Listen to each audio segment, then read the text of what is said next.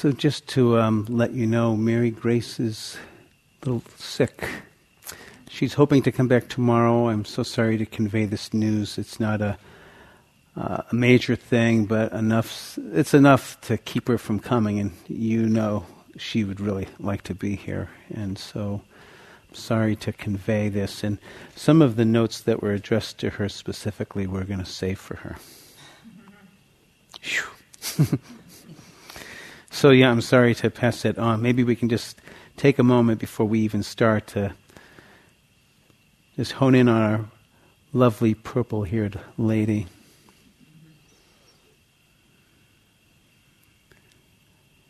And just sending her some good vibes. I just love Mary Grace so much.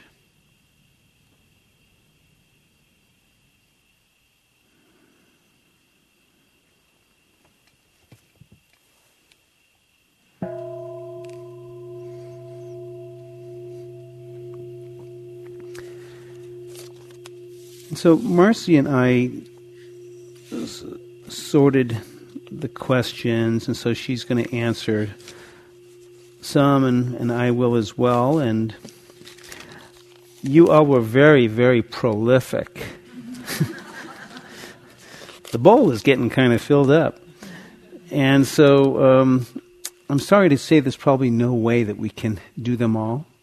We will do the best that we can. So I ask your forgiveness, Marcy, as well. If we don't get to your question, we apologize. And if it's still burning even after the end of the retreat, you can perhaps come and find us, and we'll talk. Actually, this was I might have to.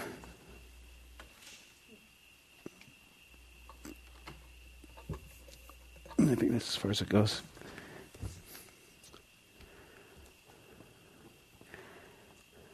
Thank you, Marcy. And I don't want to blind someone too. Is that? Yeah. Yeah. That's. Is that in anyone's eyes? Yeah. Well, you know, I'll be fine with it off. I'll do okay. No, not better. Let's just shut it off. I'll work with it. The first thing that I want to mention, actually, this was mentioning it too, is that tonight in the Jewish world, this is the beginning of the new year, Rosh Hashanah. And so I just want to name that and acknowledge that in our culture. There may be a number of Jews here, or Jew-boos, or Boo-Jews. And Rosh Hashanah is a time for the beginning of another year, and that notion of beginning again. So maybe we can just pause for a moment and just acknowledge Rosh Hashanah.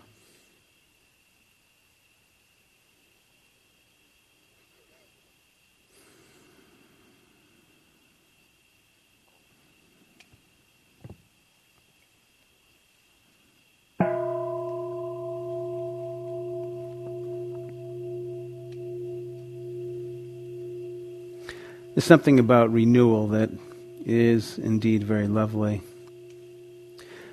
When I was a Buddhist monk, there was a beautiful, probably 2-minute ceremony that was done every day with the monks. It's called Desana Charme. And a monk that's been in the robes for lesser years will always team up with a monk that has been in the robes more years, so an elder and a younger one.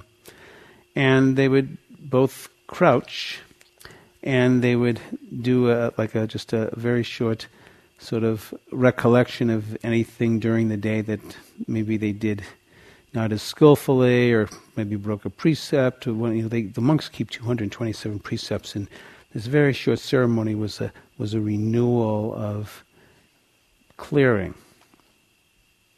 So perhaps we can just, in that spirit of the new year, the sense of beginning again. Someone asked about explaining the deep bow. What does each limb represent? Wonderful question. And You may have not seen a complete bow, actually you probably have seen a few. And so when we are bowing to the Buddha, it's not necessarily to the object. That's, though, a representation of the state of awakening. So we can say first and foremost we're paying respects to the state of awakening of the Buddha.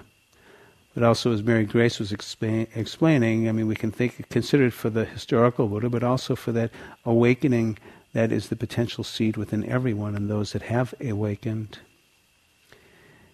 And so we talk about the prostration is a 5-point prostration. Head, 2 arms, 2 legs. And so the 5 points represent the Buddha, the awakened, the Dharma, the teachings, the way that it is, the Sangha, the noble community. We are part of that noble community. So that's 3. The 4th is paying respects to our mother and father, because without them we would not be here.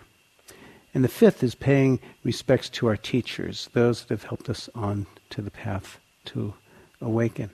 So it's very beautiful. So it has a real meaning. Awakening, the Dharma, the Sangha, mother and father, and our teachers.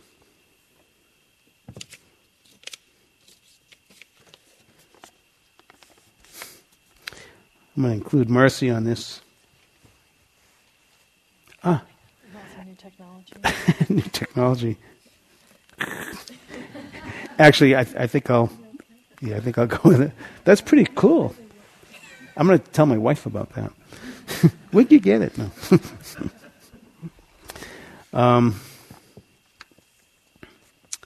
So this is actually one addressed to all of us.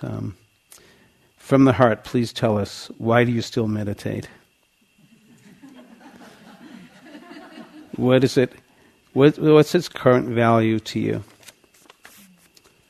It's a beautiful question.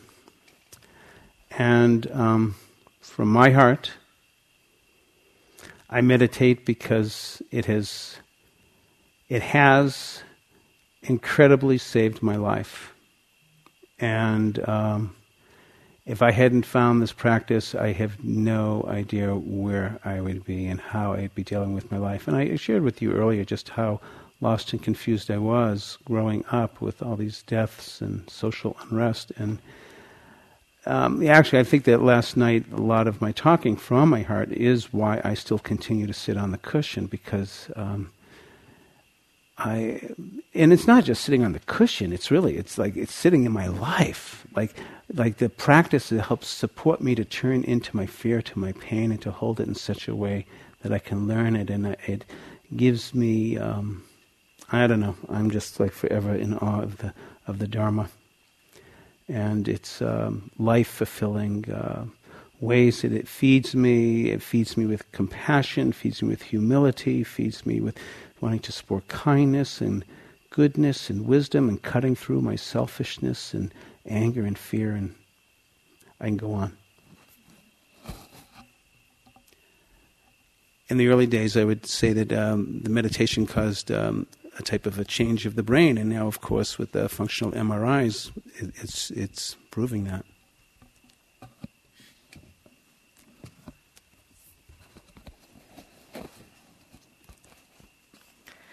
So I can certainly say that, all the same reasons. And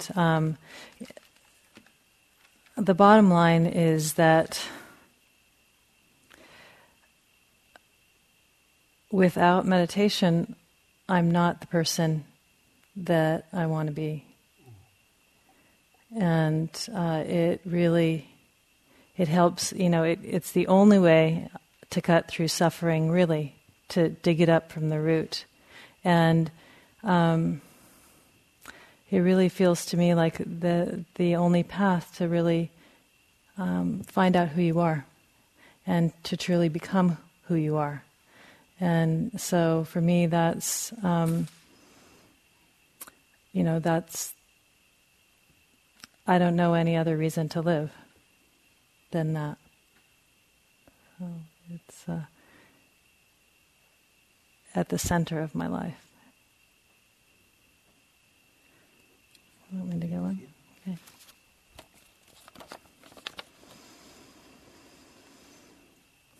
Oh, this is the Mary Grace question. We'll save that for tomorrow. Hopefully she'll... Kind of like Christmas. Yeah. Yeah, it's for Mary Grace.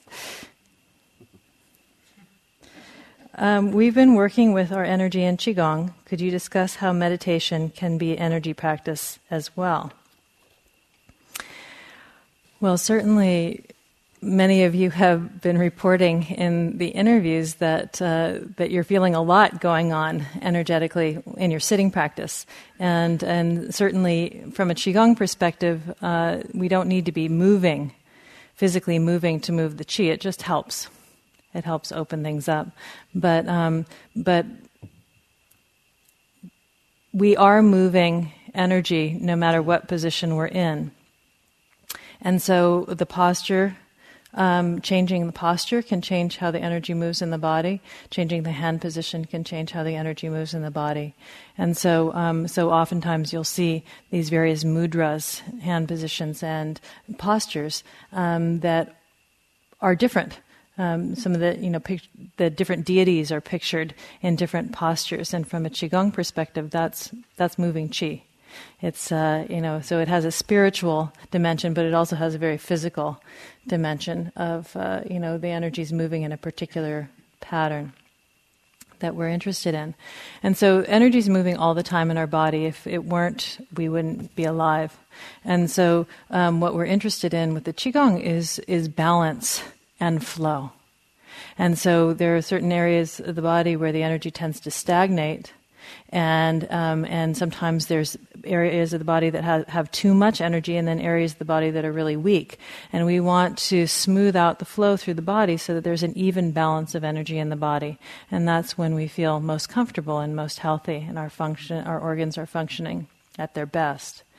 And so when you're in your sitting meditation practice, the doorway to feeling more sensation is the sensation that is there to be felt.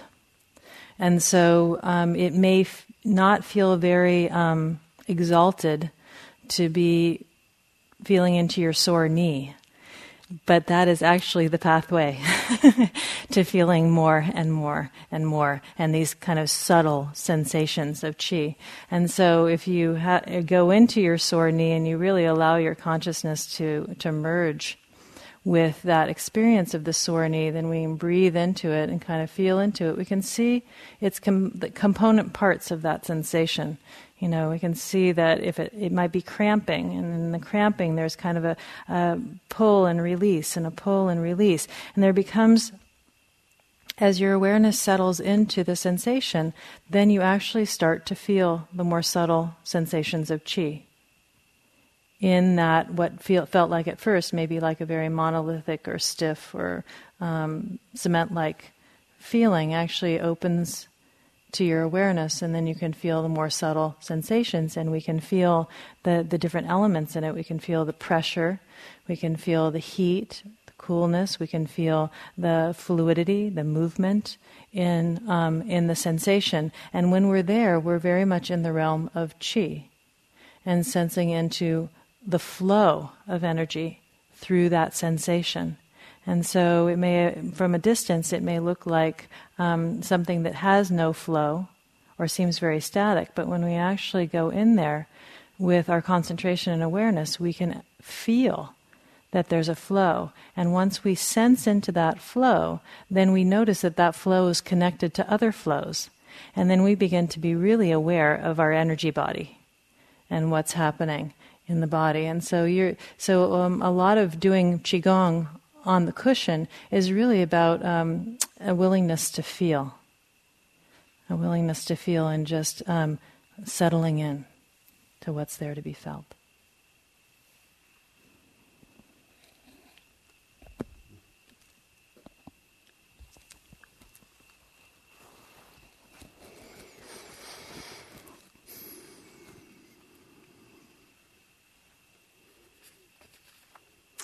So how might you handle working with deep-seated resentment?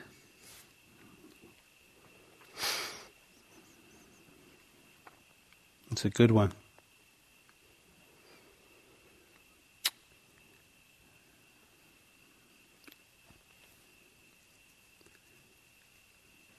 I've always had a lot of admiration for my mother-in-law. She had a lot of hard things happen in her life. Her husband left her, and just she had some challenges, and she's since passed away. And I was so touched with this very simple, kind, and beautiful woman that did not have a lot of self-esteem. She'd been kind of crushed with life at times. But I had that deep, deep knowing and sense that when she died, she left this world with no resentment. And I was so impressed and touched with her that I was, sharing with my, I want to die like Charmaine, with no resentment in my life. And she had a lot of reasons to have resentment, and to me, I think to be able to die without resentment is like getting the PhD of life. Like to live with your heart not weighted down. It's difficult to work with these pains of resentment of those that have hurt us. And for me, how I work with it. And it's amazing when we begin to look at that little book of this person crossed me off here and this one did there. It's like, it's kind of humble pie, Or maybe you don't know, but I know. And the feelings of hurt, the harboring of resentment. And when I meditate within myself on my own harborings of my own resentment and grudges and ill will and pain, I directly experience suffering. There's just no question about it. I am not a happy camper when I'm filled with resentment. And so one of the ways that I want to begin to work with it is to begin to lessen that heavy weight. Because when you think about it, all the projection is out blaming whoever it is that did whatever they did. But who's the one that's suffering? Who's the one that's suffering? The finger's pointing out, but this other finger's pointing back in, as the saying goes. And it's very interesting. There's a wonderful Buddhist story of the simile of the arrow, where somebody shoots an arrow and gets it into a person's leg. And the Buddha asks, well, when you have that arrow in the leg, do you ask what size shoe the archer has on? Do you try to find out what bow the archer shot the arrow from, or what type of bow it was, what type of arrow? No, you don't ask any of those questions. That's not important. What's important is an arrow sticking in your leg and you want to pull it out. It hurts. In the same way, when we are experiencing resentment, it is really like that arrow that is stuck in our leg or wherever. We are the ones that are suffering. And so I think it's a very powerful practice for us to work on at first beginning to neutralize the resentments that we may be harboring inside us, because when we really investigate the texture, the quality of our own health and well-being, our ease of mind and body, when we're in a place of resentment, many of us are not feeling that sense of ease. The heart is hardened. And what's wonderful, I think, also about this practice is that I haven't yet mentioned the word forgiveness. Have you noticed that? That may come later. But at first, let's take care of our own suffering that's inside us. And if we begin to make some movement towards pulling out that arrow, we haven't yet dealt with the other person yet, but we're taking care of ourselves in the sense of helping to work with our own heart, because we understand that carrying resentment is so painful and toxic to our own well-being. So that's one part of it that I want to invite you to consider. The other part that I find that is very helpful is that when I examine the times that I've hurt myself or hurt others, as I really bring some awareness. So again, this is why, another reason why I love to meditate. I'm getting some understanding of what the heck's going on here, my own pain. But as I begin to understand more, when I sometimes like to call this hindsight wisdom, like when you look back like 5 years ago and what you did with this person or whatever, and like all of a sudden you see from this perspective 5 years later, you go, wow, where was I then? And Mary Grace talked about falling in love with another person, and all of a sudden later realizing like how deluded I was. Like this is hindsight wisdom. We see later where it is that we were. And often when we look back in this hindsight wisdom, we begin to see that some of the motivating factors of why I lashed out at whoever, or lashed out at myself, that it came from my own unawareness and my own fears. I see more clearly now. And so perhaps even those that have hurt us, that it came from their place of unawareness and their own fears. Not that it makes it right, but it brings some understanding, just as we begin to understand the times that we've been short or hurtful to another, and we begin to own and recognize and acknowledge our part in it, our own fears, our own woundedness that came forth. We can begin to understand that perhaps that is what was coming from the other person. There's a beautiful book, and I'm sorry to say I forget the name of it, but it's by Norman Fisher, who's an American Zen priest.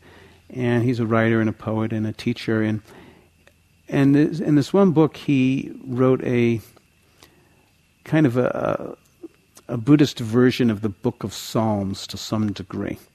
And what he did was he changed a lot of the language in it. Like any of this, like the old biblical language, there was words like the person was unrighteous, they were evil, they were wicked, they were bad.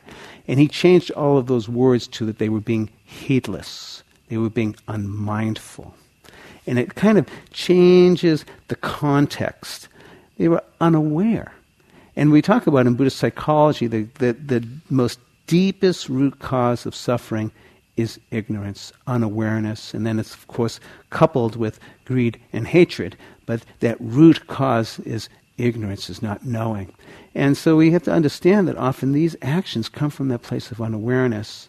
Perhaps that may begin to set the seeds with more understanding, that we can begin to work with this issue of resentment, possibly even leading at some point into forgiveness. But when even we look at the word forgiveness, who is it for? Who is it for, really? It's really our own ability to kind of let go. And it's difficult to let go, but let us acknowledge the feelings that we're feeling, but also investigate, how does it feel to harbor that resentment?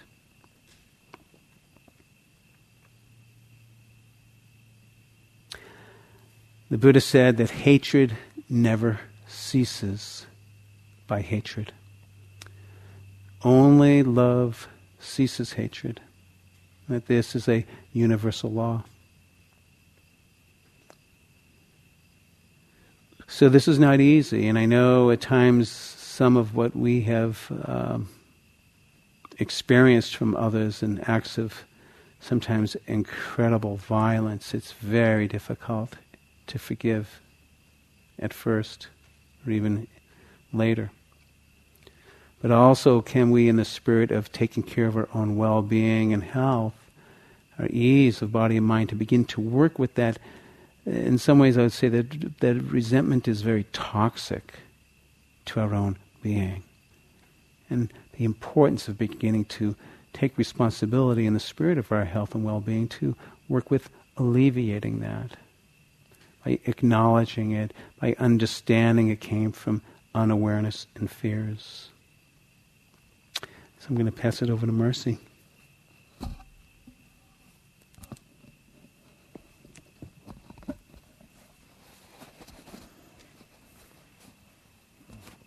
Okay.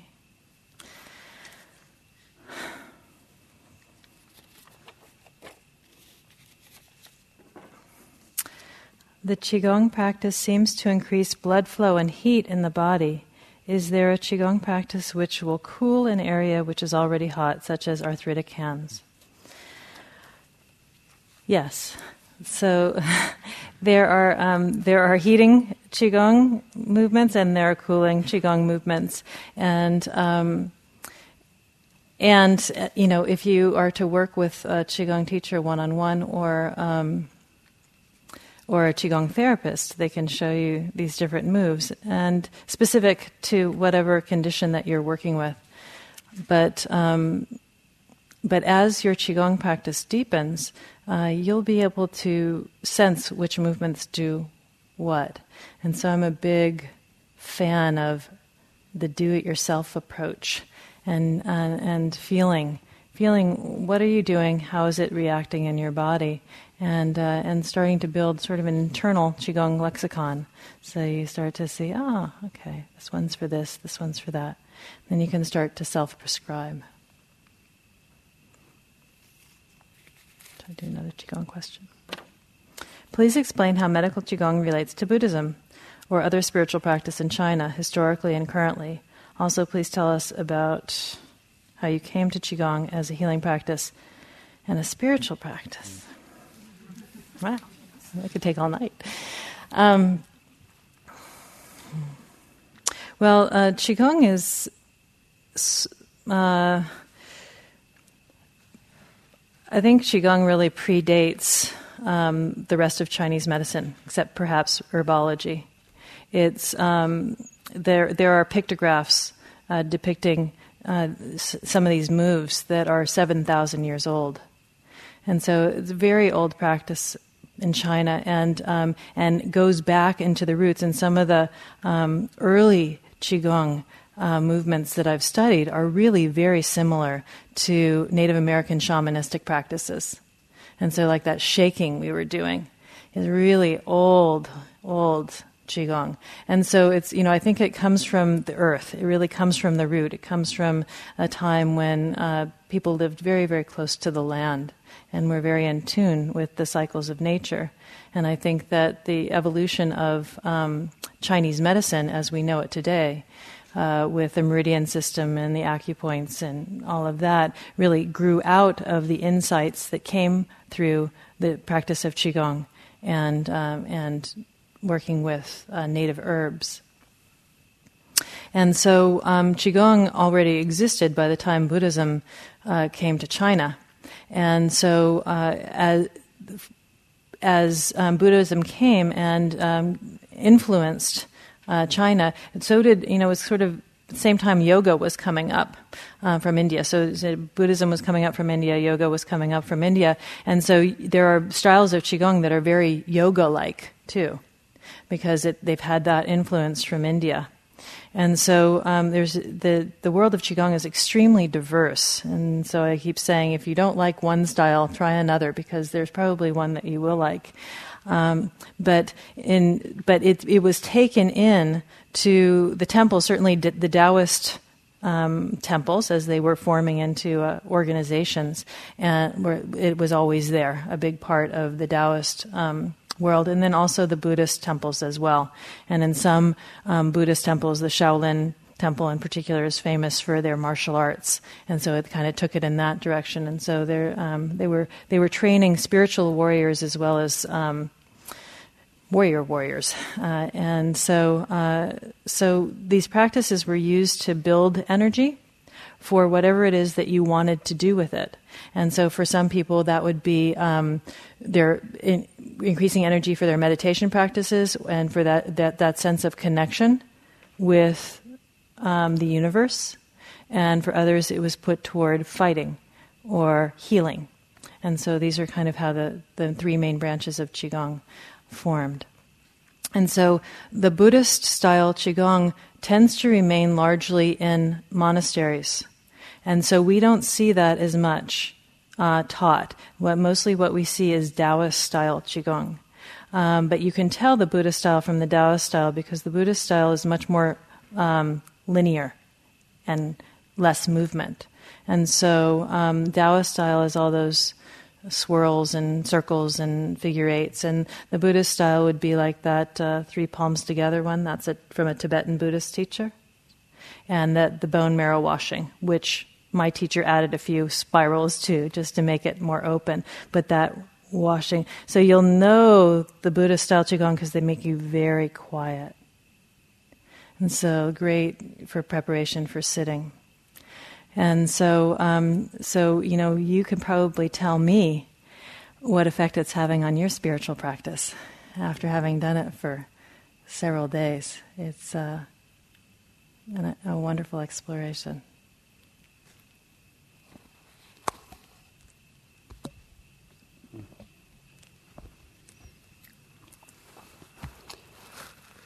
So this is a combination of a few questions around the 32 parts.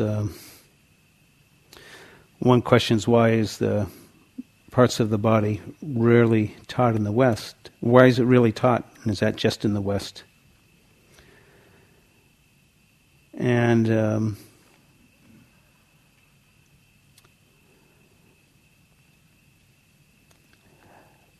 another question is that I want to work with this practice at home, and what would be the best method? What would you suggest? And the last is, because I'll answer these three together. Notice that the mind is not on the list of the 32. Can you tell me where the mind is located? No. But it's actually very interesting to say that in Buddhist psychology, it's often referred to that the mind is seated in the heart, with a sense impression. But I'm going to kind of combine these three questions to some degree. And it is rarely taught in the West, and even in the East, it's not that much practice. It's mostly been practiced in the forest traditions. It's very traditional when a monk or a nun gets ordained, when they're first shaving the person's head, they recite the parts of the body. It's part of the ceremony. And you may find in many monasteries where the monks or the nuns chant the parts, but in very few monasteries are they actually practicing very intensively these parts of the body practice. Why that is, I don't know, but I know that that there's different orientations to meditation, different aspects of practice, and I just happened. Well, I don't know if I'd say I just happened. It was my karma, my good karma, to meet Tongpulu Sayadaw, who was a Burmese forest meditation master, and he was like really into the 32 parts of the body. And so that's where I learned it. But when I speak with a number of my other friends and colleagues that have traveled to Asia and studied with other masters, very few of them have had any exposure to this practice. And so consequently, that's why it's even more rare to find it here in the West. And as I mentioned to you the other night, just working on and off of this practice, it took, again, like about 26 years to like, whoa, wait a minute, this is really something. And I've been very impassioned about it ever since. I feel like I want to be the Johnny Appleseed of the 32 parts of the body meditation. Just because I hold that these four foundations of mindfulness, these teachings of the Buddha, are priceless and a treasure. And there's a sense of not wanting to expose and practice all of these different foundations. So within the body, as we mentioned, there's the mindfulness of the breathing, mindfulness of postures, mindfulness of the day-to-day activities of life, and then there's the 32 parts of the body meditation, the meditation on the four elements, and then the meditations on death. And,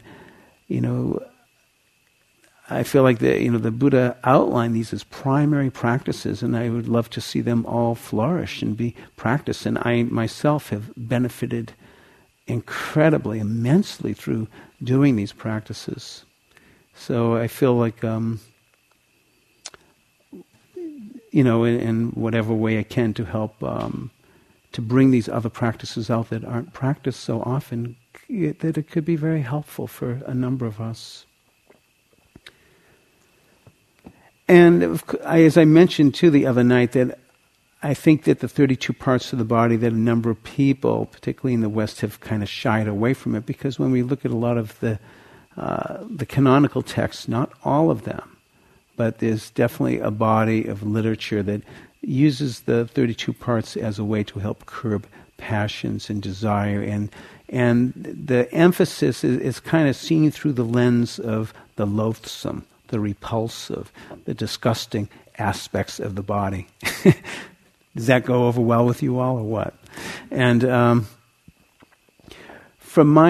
I think part of it is to help to break this attachment with the body, and these approaches to practice may serve some, and it may not serve others. And from our perspective, teaching this practice from a very neutral standpoint. It's in some ways it's just very matter of fact and very clinical, and we're just presenting the information as it is, and it's up to us. Some of us maybe going through these parts may have experienced some sense of repulsion. Other of us might have discovered mysteriousness and mystery, but I feel like what I want to do is present it in a way that's very neutral and matter of fact. And of course, there's a body of literature in the text that speak about using this practice in that similar way, as using it as a practice to disclose the true nature of the body as it interrelates with the elements of solidity, liquidity, motion, and temperature, using it as an insight practice. And so this is the perspective that I feel has been the most helpful for me, and of course, working with a number of people. This is our fourth year here at Spirit Rock. We do this retreat once a year, and the feedback has been fairly well as far as working with this practice. There was a question about why isn't the mind in the list, and of course there was some other questions like why these 32 and why this order, and I had addressed that in my first talk. And just briefly, we don't know why this order, why these arrangements, why these particular parts. And again, from my point of view, these are the parts that the Buddha talked about nearly 2,600 years ago, and I consider them to really be portals, ambassadors into the body. And so these are just gateways, doorways, and of course there's so many parts that aren't mentioned, but as we get into one part, of course they're all interrelated and interconnected, and so if other parts arise, they're to be included. As far as the question too about the mind, and again, what I find is one of the most helpful ways to work with the 32 parts of the body is not only are we trying to sense into that area, but perhaps most importantly is paying attention to what it evokes inside us, in our thoughts, in our emotions, in our mind. And so you can say that the mind is very much involved in this practice, because what we're working, the emphasis is to feel and to sense into that body part and be aware of what it evokes in our heart. Just as I mentioned earlier about this one woman sharing with us, she was being with her head here, and the memory and grief and sweetness arose of her dying grandmother, stroking her here. So that's an evoking, as we're staying with the body part, it's evoking our lives, because again, our history is here inside our body. Our body is our storehouse. Everything from the moment of our conception until our death, this is inhabited with a consciousness in this body. And so this practice is moving into the body and being mindful of what's present. Physically, of course, but also in our heart, our emotions, what it brings up. So that needs to be included and acknowledged as part of the practice. As far as doing the practice, on those handouts I gave you, I actually created a website, 32parts.com, and anyways, with the help of a dear friend who's a techno wizard, it's quite a website that actually can walk you through how to do this practice for a long term, and you can actually click a body part and then out will come a picture. We got those from Google Images. There's actually a picture of mucus from a kid with a whole bunch of snot going down his nose. You'll be entertained with some of the photographs that I have. They're all there. They're all there.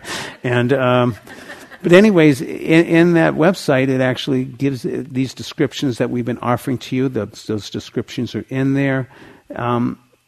How it can be practiced in a number of ways, and of course we're doing a week-long with it, but actually starting next Friday, I'll be entering my 6th year of doing an 8-month practice, 33 weeks. And in the website, it will actually walk you through how to do a 33-week practice. The first week, you're working with the parts in one direction: head, hair, body, hair, nails, teeth, skin. The next week, you're working them reverse: skin, teeth, nails, body, hair, head, hair. The next week, you're working with it forward and backwards: head, hair, body, hair, nails, teeth, skin, teeth, nails, body, hair, head, hair. Where it's zigzagging all the way through. It actually takes 8 months to complete this.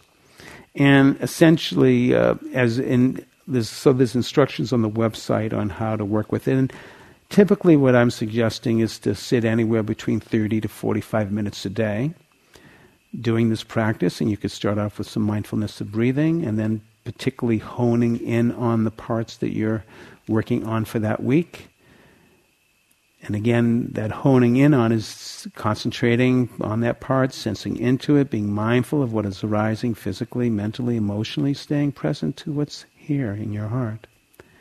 And then ending each practice with a little bit of some loving kindness practice. And this is the piece that I think is very incredibly important. Many of us in the West have a lot of challenges at times in our relationship with our bodies. And we look in the mirror and we have a few comments here and there, or more. And so we also, from our point of view, and the Buddha, he wasn't enlightened out of the body. He was enlightened in his body, in his fathom-long body. That's where the enlightenment took place. This fathom-long body lies our world, our life, our death, and our pathway to great freedom. It's within the body. And so I think it's very important to not have a negation of the body, but to understand its true nature as we work with this practice, and to also to end the meditation with a sense of gratitude that this is the vehicle that I live inside of and my pathway to greater awakening, and may I honor this body and care for it. But may also, in some sense, it's breaking some of the spell of, the word I'd like to use is, it's breaking the spell of enchantment. In the sense of, we're beginning to see it as it really is. Again, head here, you come home from your haircut and it's like, oh no, it's a bummer again, but remind yourself, hardened cells protruding from the head, thread-like outgrowths from the skins of mammals. This is what it really is.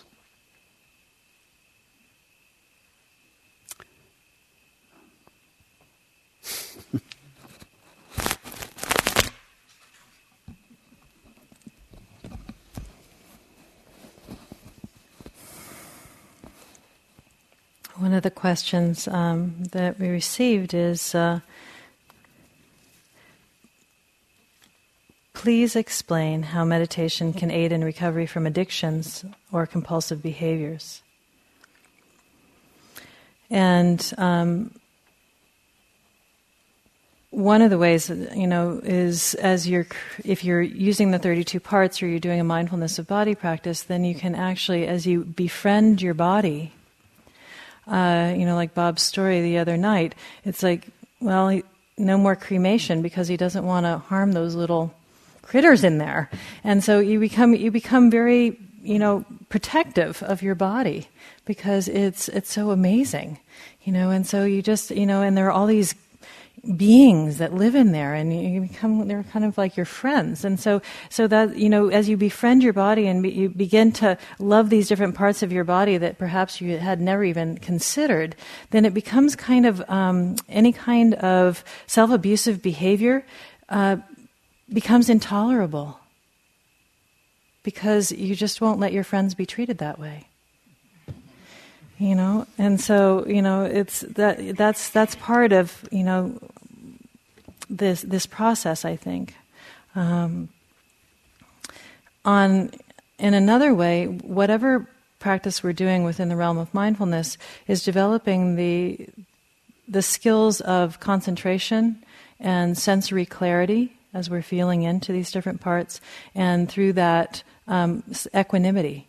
as we befriend these parts, and we kind of become more patient with our pain or difficulties. And so that makes us less reactive.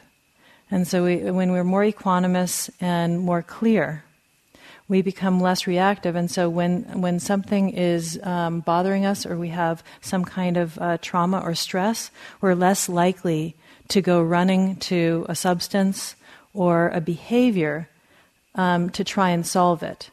And we're much more likely to actually just turn inward and be present with it, and feel into it, and be, apply that patience, apply that equanimity, and go into the experience of the sensations that are involved. And as we develop the equanimity and the concentration and the sensory clarity, we can apply that to, basically we begin to have insight. And as we study the Dharma, we can bring that insight and that new clarity of vision to the teachings themselves.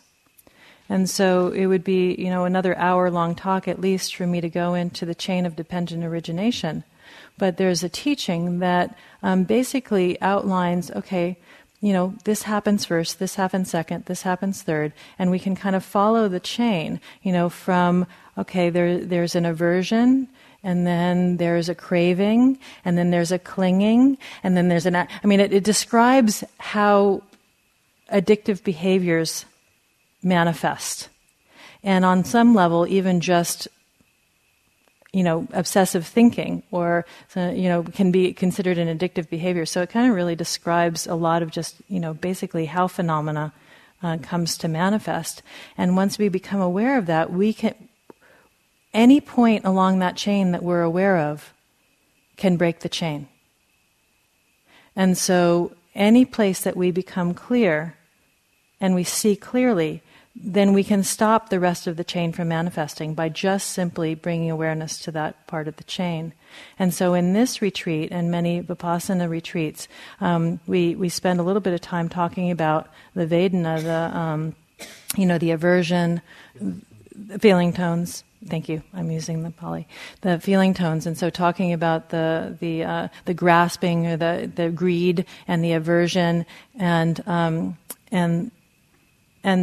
sort of the neutral territory. And that is a great place to look if you're concerned about addiction, because if you can sense into an aversion, like you're having an experience, you don't want to be having this experience. If you can feel into the aversion and bring your attention to the aversion and actually sense into it, like I was saying, you can sense into any body sensation, anything that's going on, then you don't need to run away.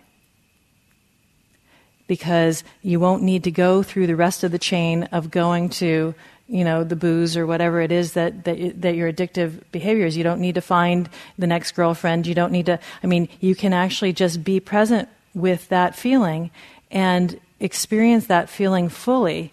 And in the full experience, in a complete experience of whatever, there's tremendous satisfaction.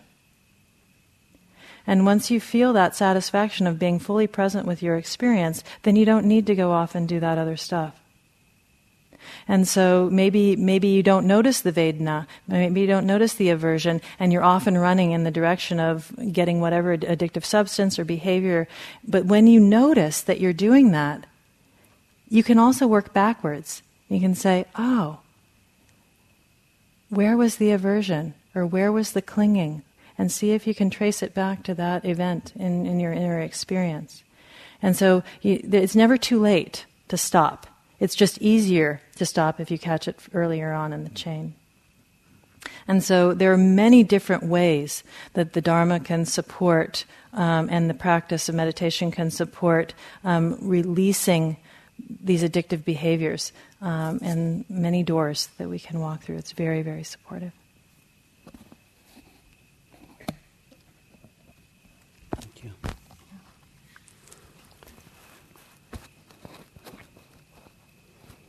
Yeah, actually, my teacher Tampulu Sero used to give a very short version of dependent origination. He says, if you know, it will break. If you don't know, you will go round and around. And so this knowing is what can begin to break the cycle of our patterns. And it is difficult. But there actually is a therapy for those of you that are interested. It's called mindfulness-based relapse and prevention. And this was developed by Alan Marlette and some other colleagues that are using mindfulness as a way of working with addiction. So, this is a nice question. Because sometimes following the breath, this might actually be the last one. Mm-hmm. Sometimes following the breath closely feels like a means of repressing thoughts and feelings. And how do I open to practice? How do I open to this? How do I work with this and still concentrate? And this is a good question. And, when we're working with concentration meditation, the object is to really become at one with your object. So in some sense, subject and object in later stages even disappears. There's just this penetration at being at one with the object.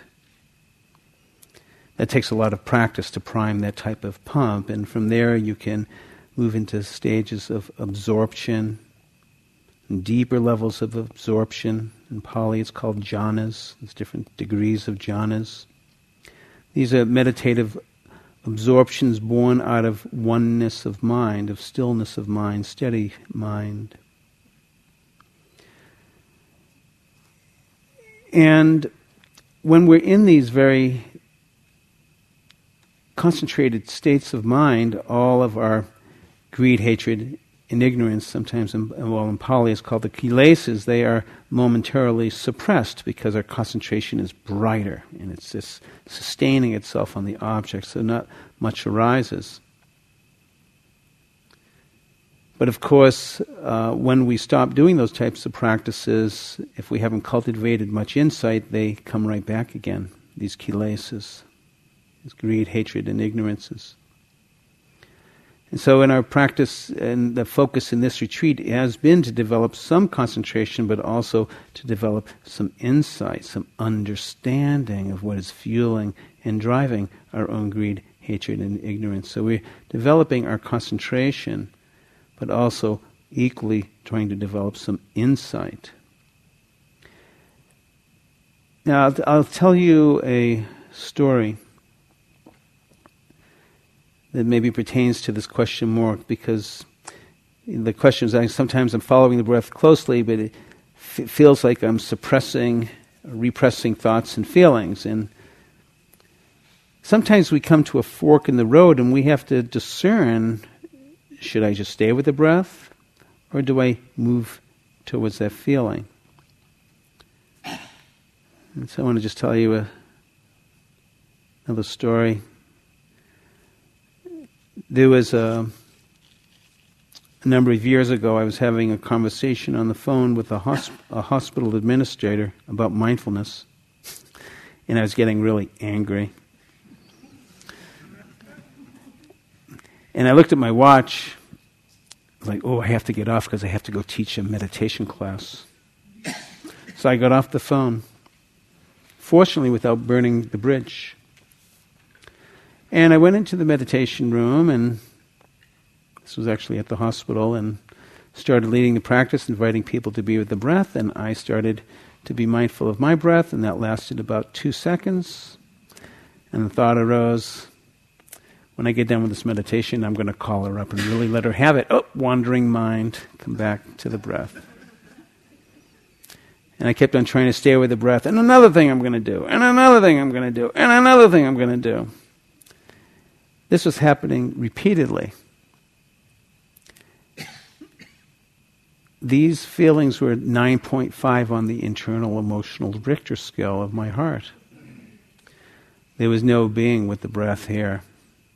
What was really happening was I was angry. I was really angry inside. And so sometimes we come to a fork in the road, and this is not, what I'm just going to describe here is not like a psychological inquiry or a analysis. But what I realized, and just like, the Buddha working with Mara, like, I see you, Mara, and my Mara that was visiting me big time was anger. And I had to just acknowledge that anger was my object. I see you, anger. And I allowed myself just to, I realized there's no way I can be with the breath, I just have to be with the anger. And occasionally my mind would go off, like, and then I'm going to do this to this person. Oh, wait a minute, come back. Just the feeling, this anger. That's what was there. Anger. I see you, anger. And as I sat with the anger, something shifted, and all of a sudden I began to feel very, very sad. And there was this feeling of not being understood, not being seen, not being heard. And then I just let myself experience that, and that after a while there was this, reflection that came over. Well, what is this about that somehow I have to be heard or seen by this person, and why can't I be okay with who I am? I mean, it was like this journey deeper into my woundedness of the pain of just at times feeling that I wasn't heard in my life, and that was really what was being activated here, was this deep wound of not being seen, not being heard, not being acknowledged. And so I think I want to just offer that sometimes when we are with the practice, and if it seems like we keep on pushing away these feelings because I have to be with the breath, if our goal is to get very concentrated, then maybe we are, in some sense, needing to exert that effort. But if we're also trying to be present with what's really in our hearts, we may, in this fork of the road, discern, I think I may need to be with this feeling. Not to analyze it, not to figure it out, but just to name it, to acknowledge it, to feel it. And sometimes other things arise in the midst of that. Perhaps you've already been doing this very naturally in this week of practice already. Something's come up and you just sense inside yourself, you need to be present to that. Maybe this ends with one of the last of the questions just right on top about how do we begin to befriend ourselves in our practice, in our lives. And perhaps it begins with this sense of, can I begin to befriend this part of myself that I have disowned, not honored? I love that line in the Derek Walcott poem, Love After Love, where it says, all your life whom you've ignored for another. All your life whom you've ignored for another. And he goes on to say, the time will come when with elation you'll greet yourself arriving at your own door and in your own mirror, and each will smile at the other's welcome, and you'll love again the stranger who is yourself, giving back your heart to itself. This is a very difficult practice, giving back our heart to ourselves. I've talked with a number of you, and I know that we all understand intellectually what befriending means, what loving kindness means, what forgiveness means, what all these different qualities, but it's another thing to have them come into our hearts, and sometimes it's akin to, it's kind of a funny metaphor for a guy to be saying, but I make it akin to birthing, in the sense that we're, as far like how do we discover compassion for ourselves? And so we really are entering in, when we're working with this as a practice, it's really entering into a labor, and we're contracting. We're trying to, what does it mean to experience, to feel compassion? And there's a sense of labor. And what I believe is that through that labor, and it's kind of like, when one is blind, we have to use the cane, we have to feel our way into this. And it's through that laborious practice of the expansion, the contraction, feeling into the place of befriending that we discover the birth of that befriending. It's through our labor in trying to work with experiencing that. So I want to invite you to all be in labor, except for you, because you said you're only 6 months. She's not ready yet. She's been meditating on 2 sets of head here, body here, nail cheek skin. But there's a sense of this, if we're struggling with befriending, stay in the struggle. Labor into it. What does it mean to open and to experience it for ourselves? This is our practice. This really is our practice. And through that practice, we may discover our heart is there. The time will come when with elation you'll greet yourself arriving at your own door and mirror, and each will smile at the other's welcome, and you will love again this stranger who is yourself. It's from Derek Walcott.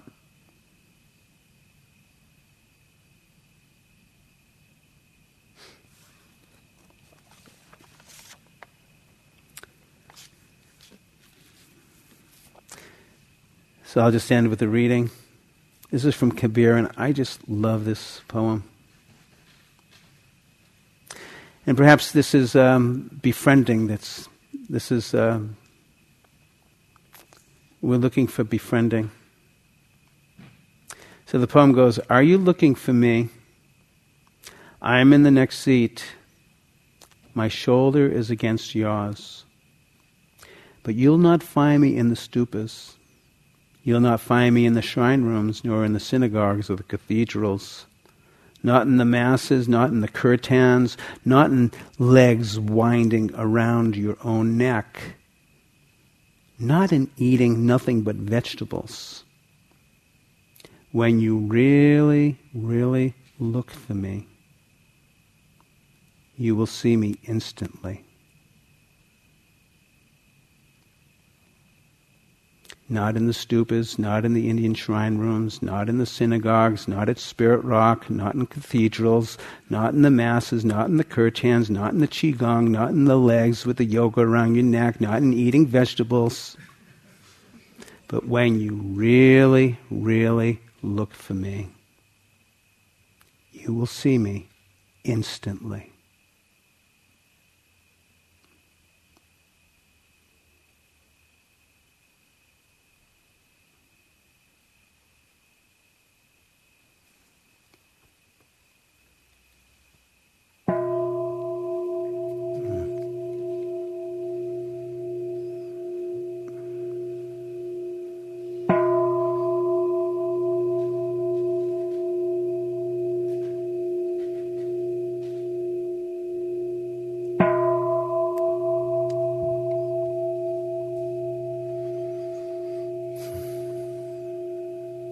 Thank you. Thank you, Marcy.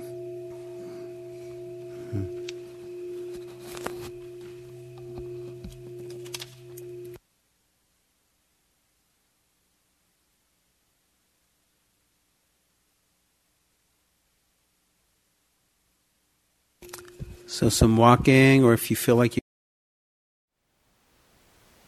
Thank you for listening.